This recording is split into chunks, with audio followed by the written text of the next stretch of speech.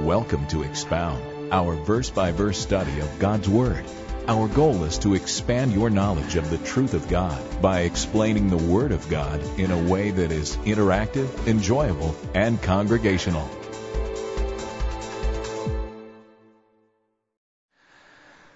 Father, there is a commonality that we share, a communion that we have as brothers and sisters.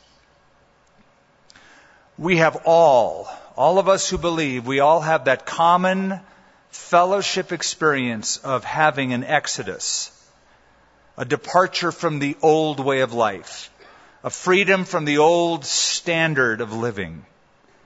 You've delivered us, Lord, from the shackles of bondage.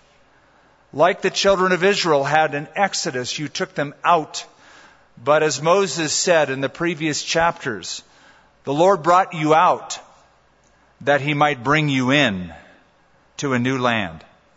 Lord, as you have brought us out, I pray we wouldn't languish in the wilderness, because though all of us have been brought out of bondage, not all of us have entered in to a land of rest and provision and abundance, not materially necessarily, but in fellowship with you, in a walk with you, where we are connected to you and we fellowship with you, and our hope is in you. And that gets us through the day, Lord, and gives us spring to our step. A life, as Jesus described it, more abundantly. Father, I pray that we would, as we have a Deuteronomy after our Exodus, a recalling again of the covenant that we have. We're reminding ourselves here in this place of the great truths that are written about in the Scripture. I pray, Father, that there would be a rejoicing and there would be a retention. We would endure, but more than that, we would thrive and grow and become everything you have for us to be. In Jesus' name we pray. Amen. I remember reading years ago a little quip in Reader's Digest. Do you remember those little sayings they had? They had a page with just like little quips, little axioms. And one caught my attention. It said, the way some people are living today, you would think that hell has become air-conditioned. And that just sort of arrested me. It stopped me. I thought about that. Because when it comes to the judgment of God, most people have relegated that to a fable. It doesn't exist. There's no final account or final reckoning. And yet we find that principle of judgment in chapter 7. In chapter 7, we see a promise that God had made years before coming true before our eyes. He holds an account. He brings accountability to the people living in Canaan. Now you remember, way back in Genesis, before the flood, God said, my Spirit will not always strive with man. And as He was looking over the earth, the Lord said that He noticed that the thoughts of the intents of man's heart was only evil continually. It got to a point before God judged the world with a flood that the thoughts of the intents of man's heart were only evil continuously, consecutively, consistently. All they could think about is evil they could invent or do or enjoy. And so God judged the world. Chapters later, when we get to the 15th chapter of the book of Genesis, don't have to turn there, just a little bit of recap to where we are. By that time, when God is speaking to Abraham, a group of people, the Canaanites, the Amorites, had been in the land of Canaan, the land that God promises the children of Israel will possess. They had been there already for about 400 years. They had occupied the land for about 400 years. And the Lord said to Abraham, now Abraham, the land that you are in, which is the Canaanite, Amorite land, this is the land I've promised to you and to your descendants after you, but your descendants are going to be taken to a land not here, but somewhere else. That was Egypt. And they're going to be there for about 400 years. And then they're going to return here to this land. And God tells the reason why. Because the iniquity, or the sin, the iniquity of the Amorites, the civilization living there, the iniquity of the Amorites is not yet full. That's, to me, a fascinating text. It gives me insight into God's mercy, patience, and God's judgment. God is patient, slow to anger, the Bible says, long-suffering. But my spirit will not always strive with man. So, the land that you were in, the land of the Amorites, Abraham, they've been in it 400 years. They are a wicked people. But even though they're a wicked people, their iniquity hasn't reached the mark, the full mark, the top of the cup, to where I will act in judgment. The iniquity of the Amorites is not yet full. In other words, it's as though God waits for a certain time when God's long-suffering, His patience, His mercy is exhausted. And His wrath must then eclipse His mercy. And the time is now. 400 years, they had been there. Abraham is there. They're leaving the land. They'll be back in 400 years. Now they're back. It's been about 830 years. And the Amorites have not changed their ways. They haven't turned from their sin, even though the testimony of the children of Israel was clear, as Rahab the harlot, the only one who turned, by the way, said, all of the people in this land are in dread because of you, the children of Israel. We have heard what your God has done. We know His reputation. We know His mighty power. And yet none of them turned. So God waited 830 years. Now He's going to pounce on them. Now He's going to eliminate them. Now He's going to exterminate them by using the rod of His wrath, the children of Israel, through Joshua, entering into the land in the book after this, to push them out and to occupy the land. Because now the iniquity of the Amorites is full. It's reached the top of the cup. And now God's mercy will be eclipsed by God's wrath, His judgment. My spirit will not always strive with man. Now is the day of reckoning. Now is the day of judgment. I would say, by the way, if you're into this whole thing, well, the God of the Old Testament never had any love or grace. I would think 830 years is a long time and shows the incredible patience of God. Do you know any landlord who would let his tenant get away with not paying rent for 830 years? I doubt it. Now the day has come for them to come and to march into the land. So, the Lord will command Joshua. They're just there on the border right here. This is the last 5 weeks of Moses' life before he will die, be buried. The children of Israel then will march over the Jordan River under the leadership of General Joshua. But he will order Joshua to take care of the population, the Amorite population, and the other ites that are mentioned in chapter 7, verse 1, and push them out, eliminate them, exterminate them. He will also sanction David to do the same later on. I am not a pacifist. I love peace.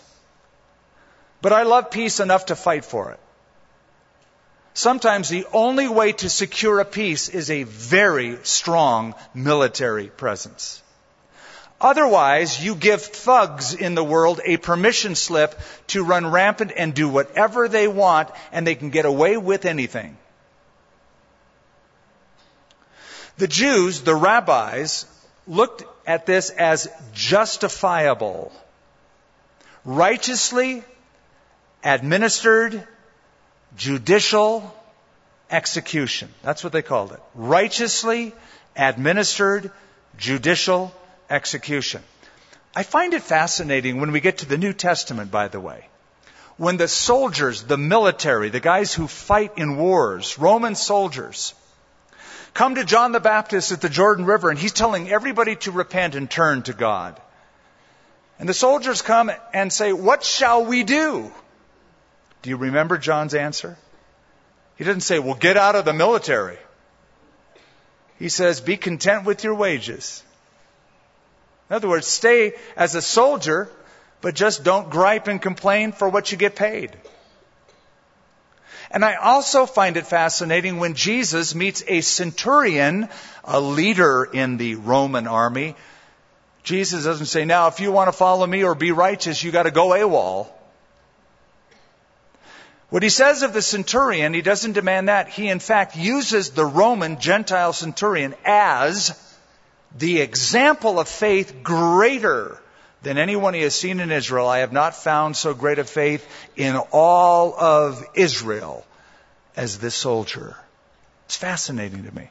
More could be said, but this isn't the place or the time. When, verse 1, the Lord your God brings you into the land which you go to possess, and has cast out many nations before you, the Hittites, the Girgashites, the Amorites, the Canaanites, the Perizzites, the Hivites, the Jebusites, 7 nations, greater and mightier than you, and when the Lord your God delivers them over to you, you shall conquer them and utterly destroy them. You shall make no covenant with them, nor show mercy to them. We covered that last time. But what I do want you to notice is God says, "I will deliver them to you, but you have a role to play as well." It's not like you're going to just take front row seats and fold your arms and eat popcorn while I destroy them. You're going to be with shield and sword in the battle fighting. I'll give you the victory, but you got to do the stuff, right? So there's always a joint participation. The Lord does His part, we do our part. The Lord says to Joshua in chapter 1, when we get there, we'll see it, but it's there. He said, "Every place where the sole of your foot shall tread, I have given to you." I have given it to you. So I've given it to you, but your feet still have to be on that ground. You still have to walk through it, and you still have to conquer it. In Ephesians 1, Paul says, "Now you have been given a position high above all things here in heavenly places. But I'm praying for you that the eyes of your understanding would be enlightened, that you would know the hope of His calling, and that you would know the exceeding greatness of His power toward you who believe." That is, God gives you the power to fulfill your role to see His promises enacted. Verse 3, "Nor shall you make marriages with them. You shall not give your daughter to their son, nor take their daughter for your son. For they will turn your sons away from following me to serve other gods. So the anger of the Lord will be roused against you and destroy you suddenly." Boy, did this happen to a king named Solomon. I know the Bible says he was wise, but he had 700 wives. There's got to be a slip in wisdom somewhere. One's enough. One's plenty. One husband, one wife, one lifetime. 700 wives, 300, I was going to say porcupines, concubines. Though I'm sure they had some very pointed arguments from time to time with that many. And many of those wives were from other nations. And it says, the Bible says, "And they turned Solomon's heart away from following the Lord." And then when the kids grow up and they're watching this with mom and dad, displayed before them, you're giving them a certain permission slip. You're exposing them to all of the abnormalities and all of the idolatry, the kids get exposed and they're swayed because of that.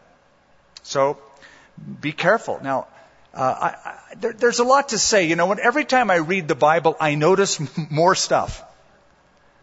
And that's why I like to read it and reread it and reread it. And notice it says, you shall not give your daughter to their son, nor take their daughter for your son. That verse is impossible today. No parent has the right over their children to say, you can't marry that person. Good luck if you try. Unless you have a very special bond where they say, Mom and Dad, I believe that you are hearing from God and I'm going to trust you. I just don't see that happening. But in those days, it was the permission of the parents. That's how things got done. The Bible does say in 2 Corinthians, do not be unequally yoked together with unbelievers. Do you remember that verse? Unequally yoked together with unbelievers. Now, if you don't have a Bible background, you go, what on earth does that mean? Unequally yoked together. Well, in those days, in ancient times, way back when, a farmer would get oxen to plow a field, and he would put a yoke on them.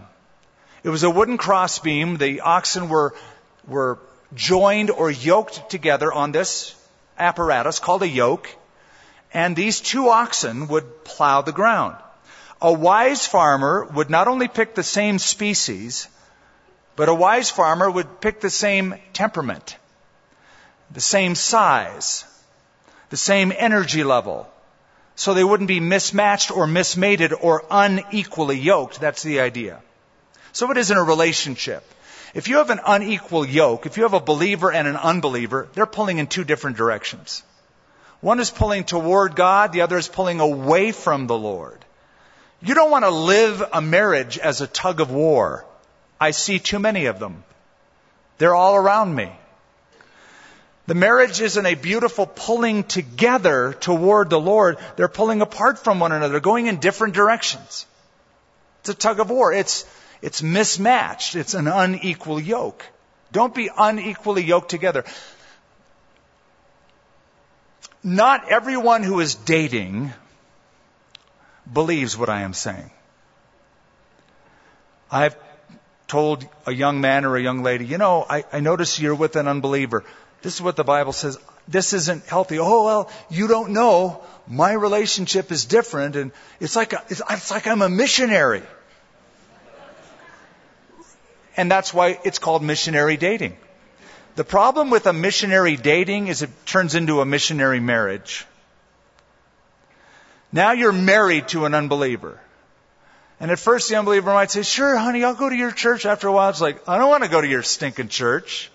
I don't even want to go to church. I don't want to pray or read that Bible.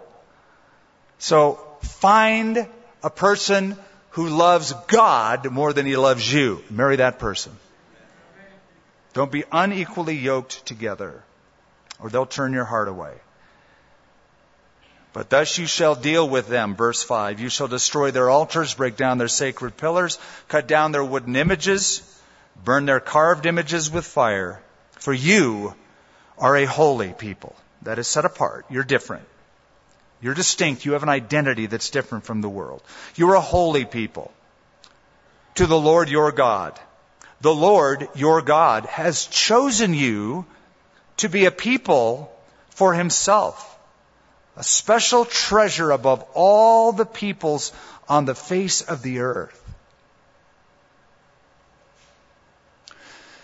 The Jews are a chosen people. The Bible says it over and over again. You'll have to rip great sections out of the Bible if you choose not to believe this. You are a chosen people. You're a chosen generation. Jesus said to his disciples, you didn't choose me, I chose you and ordained you. Now, some people hear this and they go, well, that's unfair. For God to choose certain people and not choose others. I don't think it's unfair. Hear me out. I have certain people that I like to hang out with. I choose them as friends. We all do. I have the right to do that. You have the right to do that. There's just some people I don't like hanging out with. Right? Isn't that everybody on earth's prerogative? Right? Doesn't mean you can't love everyone, but you may not have the same propensities, proclivities, background, hobbies, whatever. It's everybody's prerogative. We all do this. Why would we ever deny God the right or privilege that every human being enjoys? He has the right to choose who he wants to hang with. Now, you say, but that's not fair. Maybe he didn't choose me. Well, how do you know that? Well, because I'm not a Christian. And maybe I'm not a Christian because he didn't choose me. Okay, fair enough. If you think that, let me assure you that if you were to give your life to Jesus, you will discover, even though you choose to follow him, that you have been chosen before the foundations of the earth. You go, well, okay, I don't know that, but now you're getting a little too preachy, and I don't see a need to follow Jesus. I don't need to be forgiven. I don't see that need. I don't want to do that. Okay, maybe you're not chosen. That's not fair. It is fair. Choose Christ. Trust him. I don't want to choose him. Well, okay, maybe you're right. Not chosen. But you will make a discovery if you say, I have a need for God. I'm giving him my life. That your volition, your power of choice is not negated by God's sovereign predetermination or election.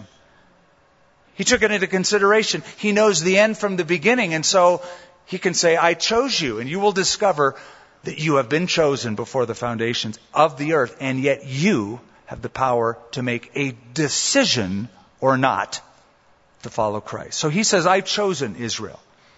He's determined that. But look at verse 7. The Lord did not set his love on you, nor choose you, because you were more in number than any people, for you were the least of all peoples. By the way, they still are. The nation of Israel, the Jewish people worldwide, for that matter, because half of them aren't in Israel, about half are, accounts for 0.2% of the world's population. The population of Jews is 1/300th the population of China. And yet, what a great nation. As God told Abraham, I will make you a great nation. Did you know that in the Middle East, Israel is an amazing country, a very strong country. One of the first things you notice when you get to Israel is how strong they are economically. Did you know that Israel is in the top 10 most powerful nations on the planet Earth? Though they are surrounded by enemies on all sides who want to destroy them, their economy is booming.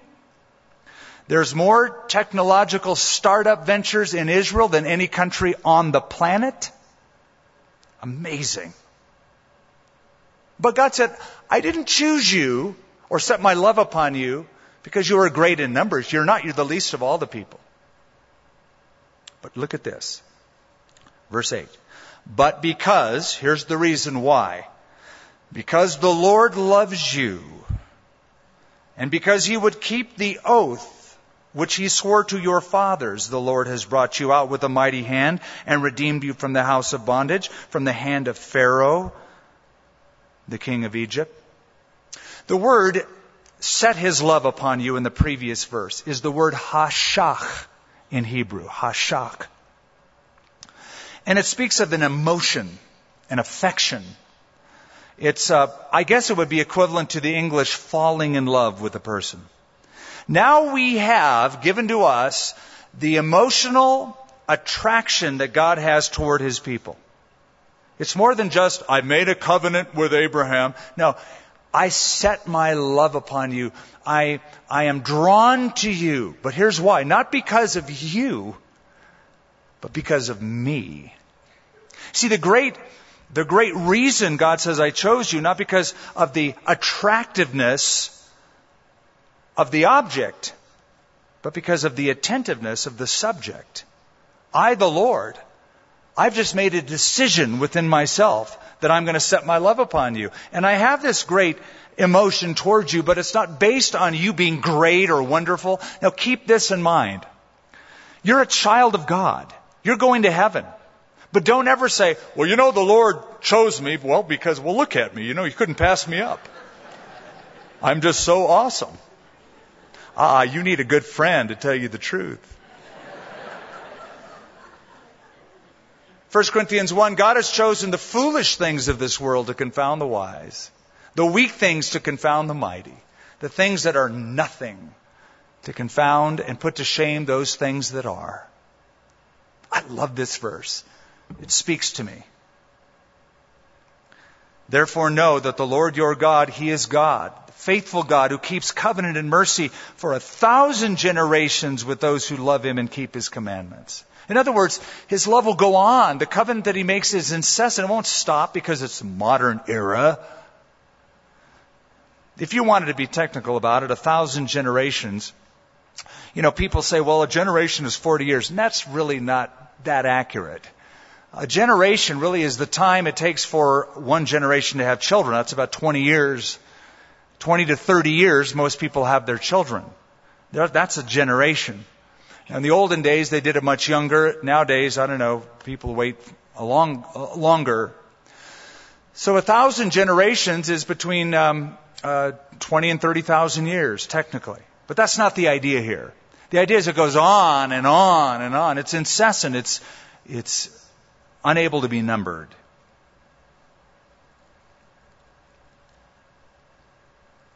And He repays those who hate Him to their face, verse 10, to destroy them. He will not be slack with them who hate Him. He will repay him to his face.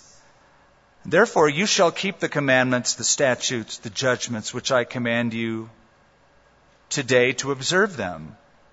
Then it shall come to pass, because you listen to these judgments, and keep and do them, that the Lord your God will keep with you the covenant and the mercy which He swore to your fathers. And He will love you and bless you and multiply you.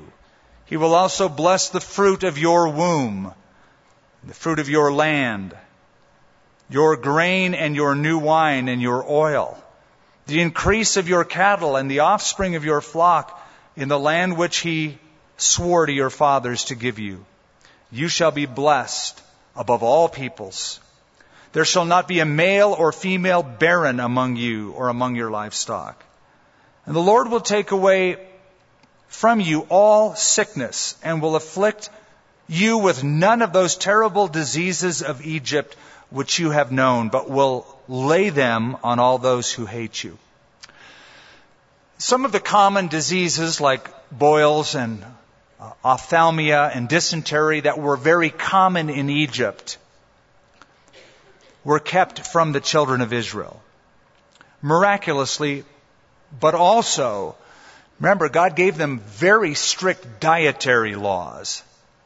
And one book that came out years ago called None of These Diseases shows the medical background of how God kept the children of Israel free from these diseases by giving them these laws of diet and hygiene. And especially in those primitive cultures, it was their safeguard. Also, you shall destroy all the peoples whom the Lord your God delivers over to you. Your eye shall have no pity on them, nor shall you serve their gods, for that will be a snare to you. If you should say in your heart, these nations are greater than I, how can I dispossess them? Now stop right there for a moment. Had they ever said that before? Yes, they did. It's almost like God is bringing back a very painful memory of their parents at Kadesh Barnea, that gateway, that entranceway in Moab to the land of promise. And years before, 38 years prior, when they stood at the entrance to the promised land, some of their forefathers went in, 12 of them, to spy it out, to check it out. And they came back and 10 of those men said, there's giants in this land. They're greater than we are. We're little in their sight. We can't do it. It's too big of a fight. Joshua and Caleb were the only two that said, oh, come on, God made a promise. Let's have a little fun. Let's go on an adventure. We can handle these guys. They're big, but that means they're easy targets. They'll fall down. Let's go. But they didn't go. So he's bringing that up again, bringing that painful memory. You shall not be afraid of them. You shall remember. This is where memory is very, very valid. You shall remember well what the Lord your God did to the Pharaoh and to all of Egypt. It's a matter of principle when you are facing a difficult time to stop. Take your eyes off of that difficulty, your mind off of that problem for a moment. And before you think forward, think backward. I'll expand on that in chapter 8. It's a short chapter. Look backward. And remember what God did in the past so that in the present you can march into the future. Looking backward at what God did so far gives you the faith to say, God will do it again. God's brought me safe thus far, and grace will lead me home, as we sing. You shall remember.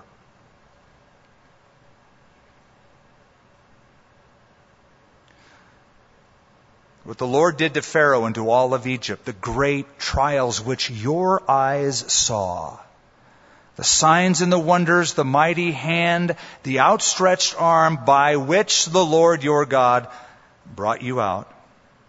So the Lord your God, so shall the Lord your God do to all the peoples of whom you are afraid.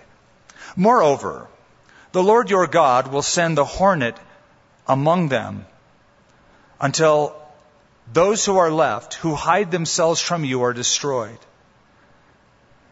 You shall not be terrified of them, for the Lord your God, the great and awesome God, is among you. And the Lord your God will drive out those nations before you little by little. You will be unable to destroy them at once, lest the beasts of the field become too numerous for you. So the settlement will be gradual, he is telling them. Don't expect this to happen in a week.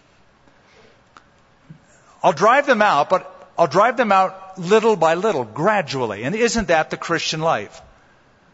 We don't wake up one day, suddenly mature. Little by little, we add to our faith virtue, and to virtue knowledge, and to knowledge self-control, etc., etc. It's little by little. And that is because if you settle it too fast, if you eliminate humans from off the landscape, the beasts will be replenished. The wild animals will be replenished to the extent that they will become a snare to you. They will become a threat to you. So God was staging it for them. But the Lord your God will deliver them over to you. You will inflict defeat upon them until they are destroyed. And he will deliver their kings into your hand. You will destroy their name from under heaven. And no one shall be able to stand against you until you have destroyed them. You shall burn the carved images of their gods with fire. You shall not covet the silver or gold that is on them, nor take it for yourselves, lest you be snared by it, for it is an abomination to the Lord your God.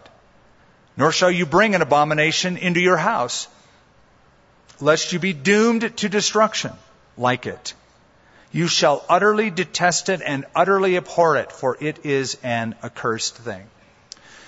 Now, as we get into chapter 8, and I am confident that we'll make it through, I want you to stop for a moment. And I want to jog your memory. Do you remember, can you think back, can you recall the evening, the morning, the afternoon, when you first received Jesus Christ? Do you remember that moment? Do you remember what it felt like for you? Some of you were overcome with emotion. Some of you were overcome with joy. Some of you had tears. For me, I remember the afternoon. It was a summer afternoon in 1973. I was in San Jose, California, in my brother's apartment. I had watched Billy Graham on television. I turned it off and I had a little talk with God. It wasn't a fancy prayer at all, but it was from my heart. And I didn't weep. I didn't jump for joy, but I had a sense, and I remember it well, of a burden gone. A burden that I didn't even know I had, but it was lifted. I felt light. I felt airy. I felt confident. I just felt good. Happy, like I've never had it before. So remember that. Hold on to that. Jesus tells the church at Ephesus in Revelation 2, remember from where you have fallen. Repent and do your first works over again. It's always good to remember.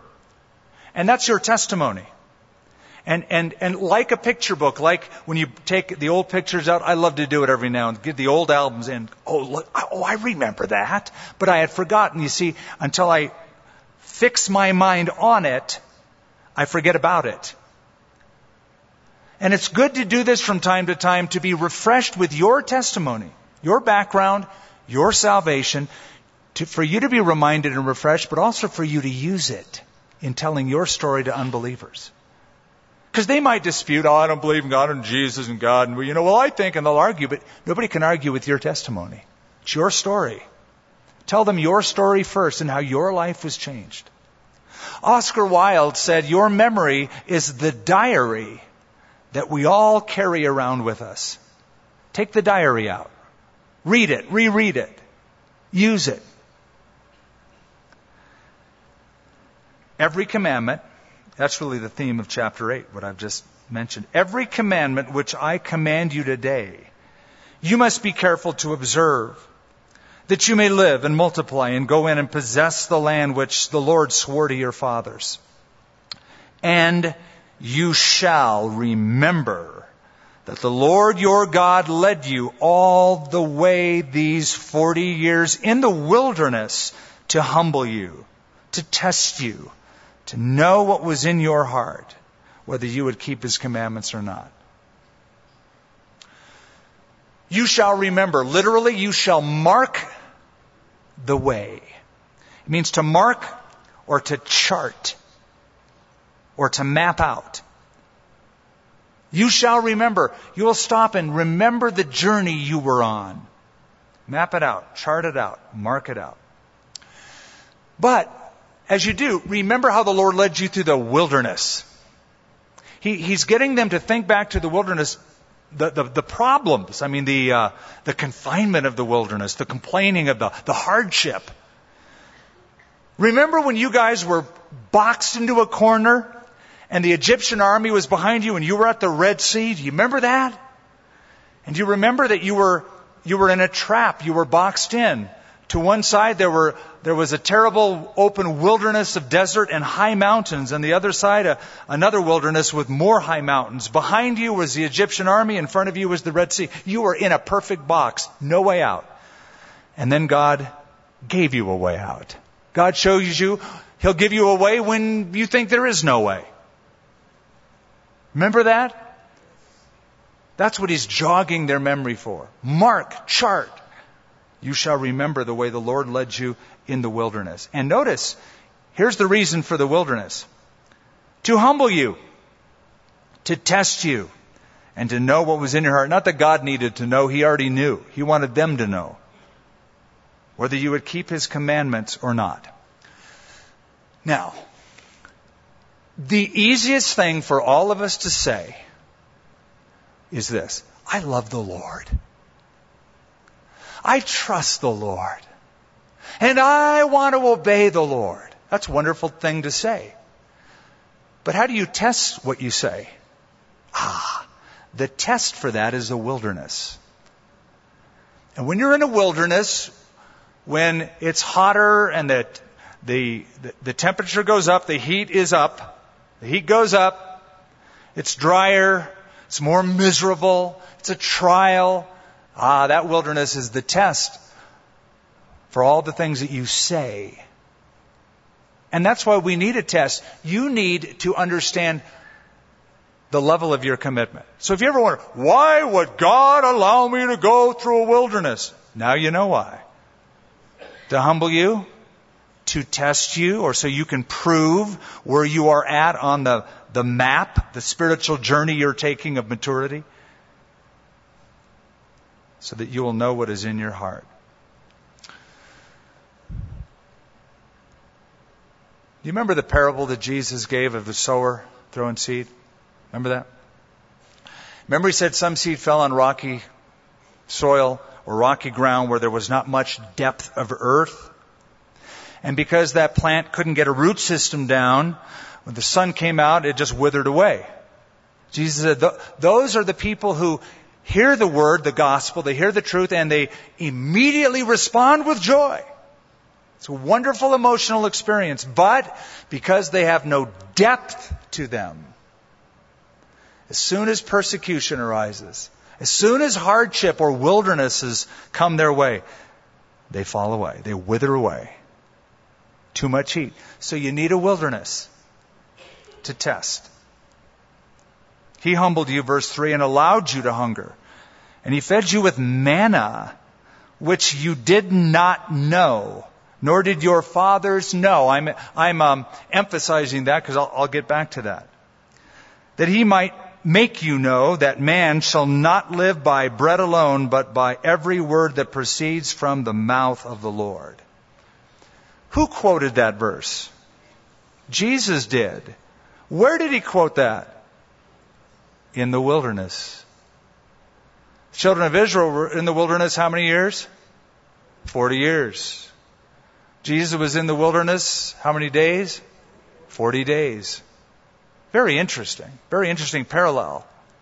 He quotes this, he has no food, and Satan comes and tempts him and says, hey, since you're the Son of God, command these stones to be turned into bread. Jesus quoted this verse, hey, man shall not live by bread alone, but by every word of God. In other words, listen, Jesus is in the wilderness going through a hot trial, no food, no provision. That's what Satan is suggesting. And he's having devotions in the wilderness. He's hanging on to a promise of his Father. Man shall not live by bread, but by every word promise that proceeds from the mouth of God. I'm going to have my devotions here in that place of emptiness and heat and trial. It's a promise. Verse 7, for the Lord your God is bringing you into a good land. I skipped a couple verses. Excuse me.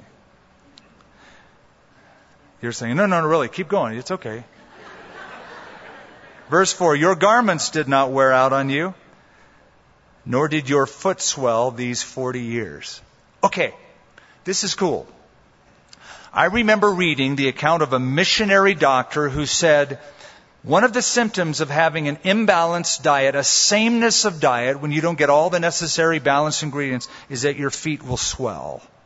In other words, the manna that God gave them was so balanced. I mean, talk about a power bar, right? That their feet didn't swell. It gave them enough energy, protein, and balanced nutrition to march every day through that wilderness. Incredible. Something else is incredible. Imagine having the same pair of clothes for 40 years. Pretty gnarly, right? Pretty ripe smelling. But they still look good. What a marvel this would be. And what a pain this might be for some. I just think, I wonder how many gals said to their husbands, sweetheart, I need a new robe. I think it looks brand new to me. Looks perfect. So it may not have stayed in style because it was 40 years, but it held together. The integrity of the thread work was still great. It's an amazing verse. Your garments did not wear out on you. Your feet did not swell.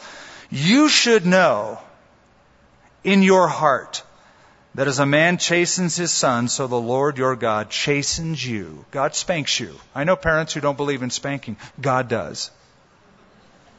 And he's a good parent. They say, well, I don't spank my children because, that's cruel and they won't love me if I do. It doesn't matter what they think about you today. What matters is what they think about you around age 20. 25. You are not doing them any favors or showing them any love by withholding discipline from a child at all. Enough Proverbs speak to that. I don't have time to get into them. They come to my mind, trust me, but I'll go on. But God took care of you all this time, even through the chastening. So here we are, just for a moment. Now just think back over your life. I don't know how long you've known the Lord. But a verse comes to my mind. I had my 60th birthday a couple weeks ago, and so now I can quote this verse. I wasn't able to quote this verse till, I think this is probably a good time. David said, I was young, and now I am old. And I have never seen the righteous forsaken, or God's people begging bread. I think back to the times in my life where it was dicey. I remember the time where I lacked funds, I lacked income. I remember even while I was single, I had hamburger helper. And the way I'd make it is I'd cook it up, and I didn't even have enough sense to refrigerate it. I just keep it up, eat a little bit, and then just keep it on the stove with tinfoil on it all week. I know it's pretty bad, isn't it? Maybe this is why I can go to foreign countries and eat really bad food and survive. Maybe I've been trained. I trained myself. Missionary training. The life of a single bachelor. But I would eat a little bit and then I'd cover it, and then next night I'd eat a little more and cover it.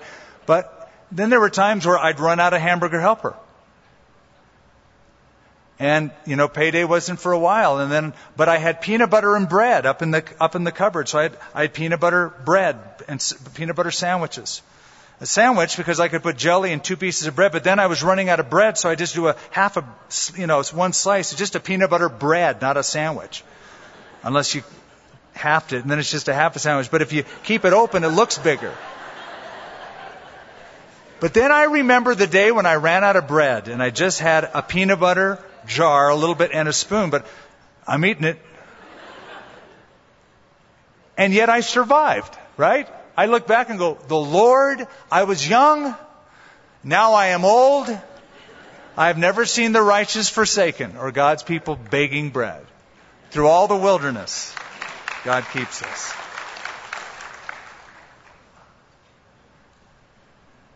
Therefore, verse 6, cutting it close. You shall keep the commandment of the Lord your God to walk in his ways and to fear him. We covered that term last week. For the Lord your God is bringing you into a good land, a land of brooks of water, of fountains and springs that flow out of the valleys and hills, a land of wheat and barley, of vines and fig trees, pomegranates, a land of olive oil, a land in which you will eat bread without scarcity, in which you will lack nothing, a land whose stones are iron, and out of whose hills you can dig copper. If you look at the produce of the land in those verses, there are 7 that are listed.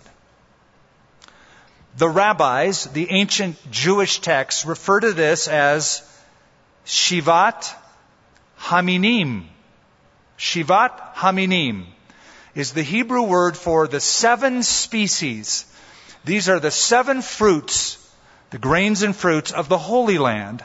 And what's interesting is that when you take a tour to Israel, we usually explain this the first day on the bus. At least some of the tour guides do. This is the land of Israel.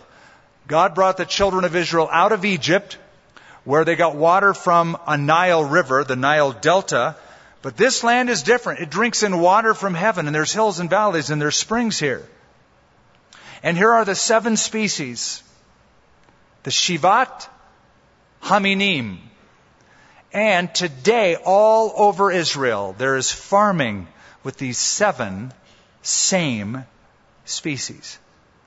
And it is a breadbasket. And they produce with these, this is the staple of Hebrew, Israeli, Jewish cuisine. Israeli cuisine is right here in this verse. It's very, very healthy stuff, by the way, that God is saying, I will give you.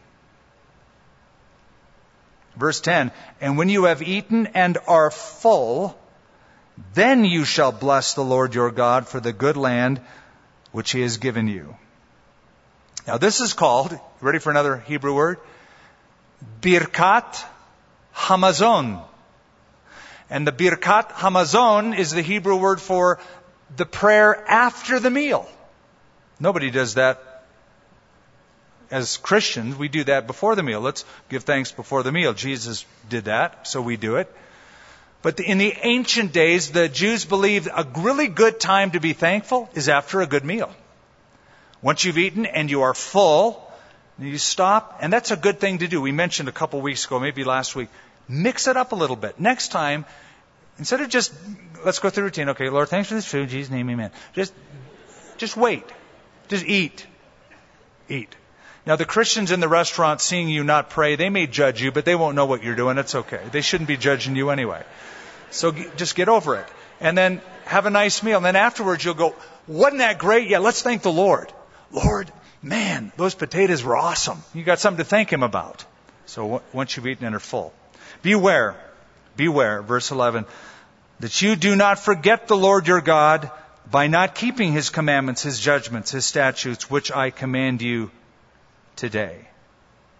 Lest, when you have eaten and are full, and have built beautiful houses and dwell in them, and when your herds and your flocks multiply, your silver and your gold are multiplied, and all that you have is multiplied, when your heart is lifted up, and you forget the Lord your God who brought you out of the land of Egypt, from the house of bondage, who led you through that great and terrible wilderness, in which were fiery serpents and scorpions, and a thirsty land where there was no water, who brought water for you out of the flinty rock, who fed you in the wilderness with manna. That's what we mentioned a little bit ago. It's written again, manna. Now here it is again, watch. Which your fathers did not know, that He might humble you, that He might test you, to do you good in the end. You may recall, when manna first showed up in Exodus 16, they got out of their tents in the morning, they saw this white stuff on the ground, looked like frost, and this is the middle of the desert. It's like you're in Phoenix and there's frost on the ground, it's warm. And first thing they said, you know what they said? What is it? That's a good question, right? What is it? What is it? What's it? What? They'd never seen it before. Today, in Hebrew, when you want to say, what is it? You say, mazeh. Mazeh. What is it? Now, mazeh, what is it? Some believe the ancient way to say it was manna. That it was an old Hebrew term, or better yet, they got it from hearing it in Egypt, that question. What is it? Manna. That could have been an Egyptian term. That's a possibility. Perhaps a better explanation is man, M-A-N, was an old Egyptian word and Arabic term for, listen to this, in the Sinai desert, there is a shrub that grows. And in the months of May and June, it exudes a sweet, sappy substance, a honey-like substance called man or man, M-A-N. And that's what it reminded of them. So they looked it out and they thought, what is it? Because they thought it was, or manna, or it must be man. It must be that sweet, sticky substance that grows on the bushes, but it's all over the ground. So they thought there is a correlation. It's an interrogative participle in the Hebrew. But who cares about that? We're not going to remember that after tonight. Okay. But manna is interesting. It's an interesting study. In Psalm 78, the psalmist calls it the food of angels. Now, I think it's a poetic device, but it's called angel's food. So it's the first angel food cake. Now, it was sweet. The Bible says it looked like coriander seed and it tasted sort of like honey. So it had a sweet, I like to say Krispy Kreme donut kind of a taste. Right? Just like, ooh, that's good. So it was called angel's food. In Psalm 105, it's called bread from heaven.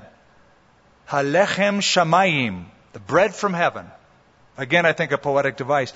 Back in the book of Numbers, it says that people could grind it, they could beat it, and they could make it into cakes. So there was obviously some way to use a variety of recipes to make it not boring, right? Because it's the same food, might have nutrients, but doing power bars every single day, 365, 40 years, does get old. So, you want to mix up the manna, maybe make manicotti one night or things like that, Change it up. He fed you with manna to do you good in the end. Then you say in your heart, here's the temptation. You might say in your heart, my power and my might of my hand has gained me this wealth. And you shall remember the Lord your God. It is He who gives you power to get wealth, that He may establish His covenant, which He swore to your fathers, as it is this day. Are you a success in your business? God gave you the power to do that. Has the Lord brought you incredible finances? The Lord gave you the power to do that. The Bible never condemns money. It condemns the love of money, which is a root of all kinds of evil. There are many examples of those who had wealth, but here God says, I've given you that power. And it's by being diligent. We know the 10 Commandments, right? We always quote, the commandment of rest. It's a Sabbath, man. We all need a Sabbath. And God commanded them to rest. But read the whole commandment. God says, 6 days you shall labor. That's a commandment. Work hard. Work so hard that there's one day you just got to crash. Don't be afraid of hard work. That's how the Lord gives you power to get the wealth. Then it shall be, verse 19. Hey, we're almost done. See? So wait for it. We're almost there. Here it is. It shall be if by any means you forget the Lord your God and follow other gods and serve them and worship them, I testify against you this day that you will surely perish. As the nations which the Lord destroys before you, you shall perish because you would not be obedient to the voice of the Lord your God. Now, as we close, I am reminded of a New Testament verse about the voice of God during this time. Right? It says, don't forget the voice of the Lord your God. So the writer of Hebrews says this, today, if you will hear His voice, do not harden your hearts as they did in the wilderness. Today, if you can hear His voice, don't close off your heart. As we close this service, some of you need to open your heart wider than it's ever been. Perhaps some of you are not saved. You don't know the Lord personally. The Lord has been speaking to your heart over weeks, maybe months, maybe longer. But you're closing off. You're not hearing. It's becoming more difficult to feel the voice of the Lord and hear it. Today, if you will hear His voice, if you will do that, if it's a matter of your will, if you are willing to hear His voice, then open up your heart. Don't close it off. And be open to the voice of God saying, come unto me, all you who labor and are heavy laden, and I will give you rest. The voice of Jesus offering you forgiveness and peace. Father, as we close, I pray for brothers and sisters to hear your voice. The voice of comfort. The voice of assurance. The voice of provision. I pray for those who maybe up until now have thought they're okay with you, but they realize my heart isn't right with God. I'm not living for the Lord. I may have said I know the Lord, I love the Lord, I want to do what He says, but the wilderness has proven that's not the case. Lord, I pray that there would be a repentance, a turning from, a turning toward, a bringing out in order to bring them in. Bringing them out of the past, the darkness, the dark ways, the evil thoughts, the power and grip of the devil, of habits, and release them, Lord, to experience the abundant life in salvation. As we close tonight, if you're here and you don't know the Lord, If you've wandered away from Him and you need to come back to Him, I want you to raise your hand right now. Our heads are bowed. Our eyes are closed. Mine will be open. I'll acknowledge your hand and pray for you as we close the service. Raise your hand up and say, pray for me. God bless you and you. And you to my right. You to my far right. Anyone else? Toward the back, in the middle. God bless you. Right over here to my left. God bless you guys. Anyone else? Raise your hand up. You're in the family room or in the balcony. Raise it up. Father, for these I pray that you would work a work, a real work, a deep work. Save them, Lord. May it be an authentic touch from heaven where they experience a new kind of power, a newness of life, the Bible says.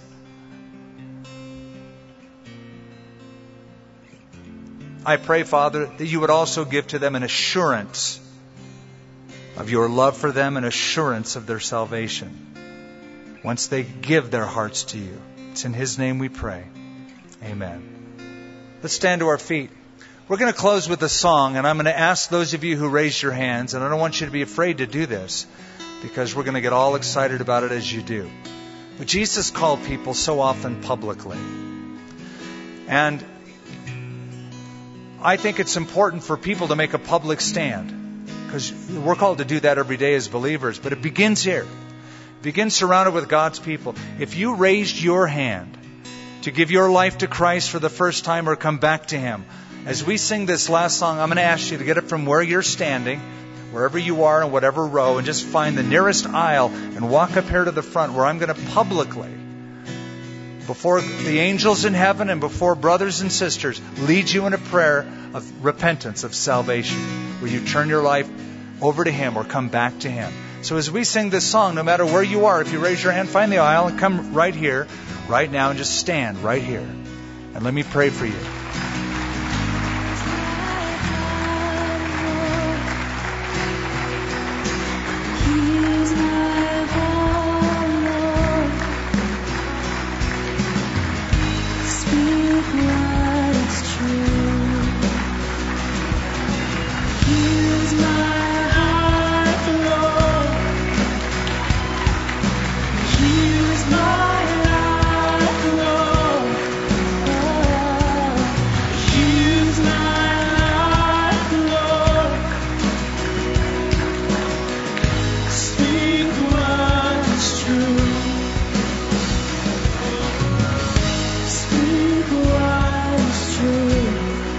We're going to wait just another minute.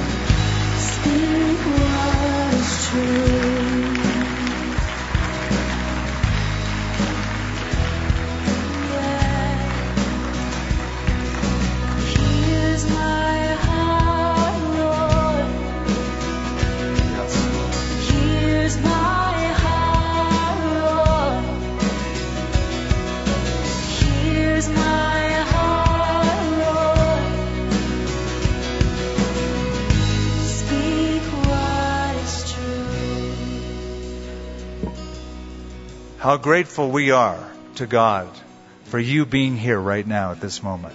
I'm so thankful to see you, each and every one of you, up here making this decision.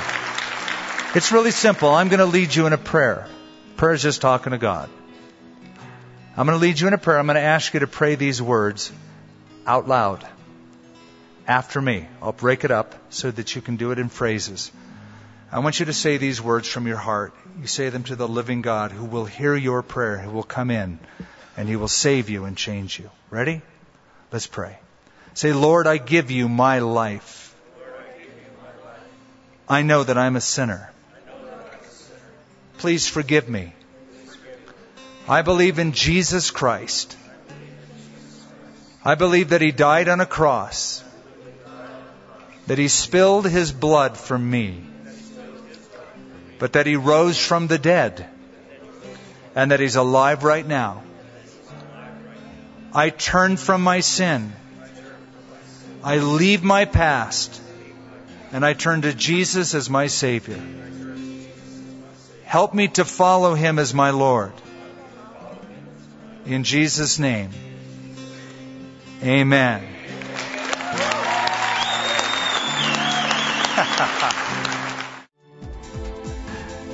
If you've missed any of our Expound studies, all of our services and resources are available at expoundabq.org.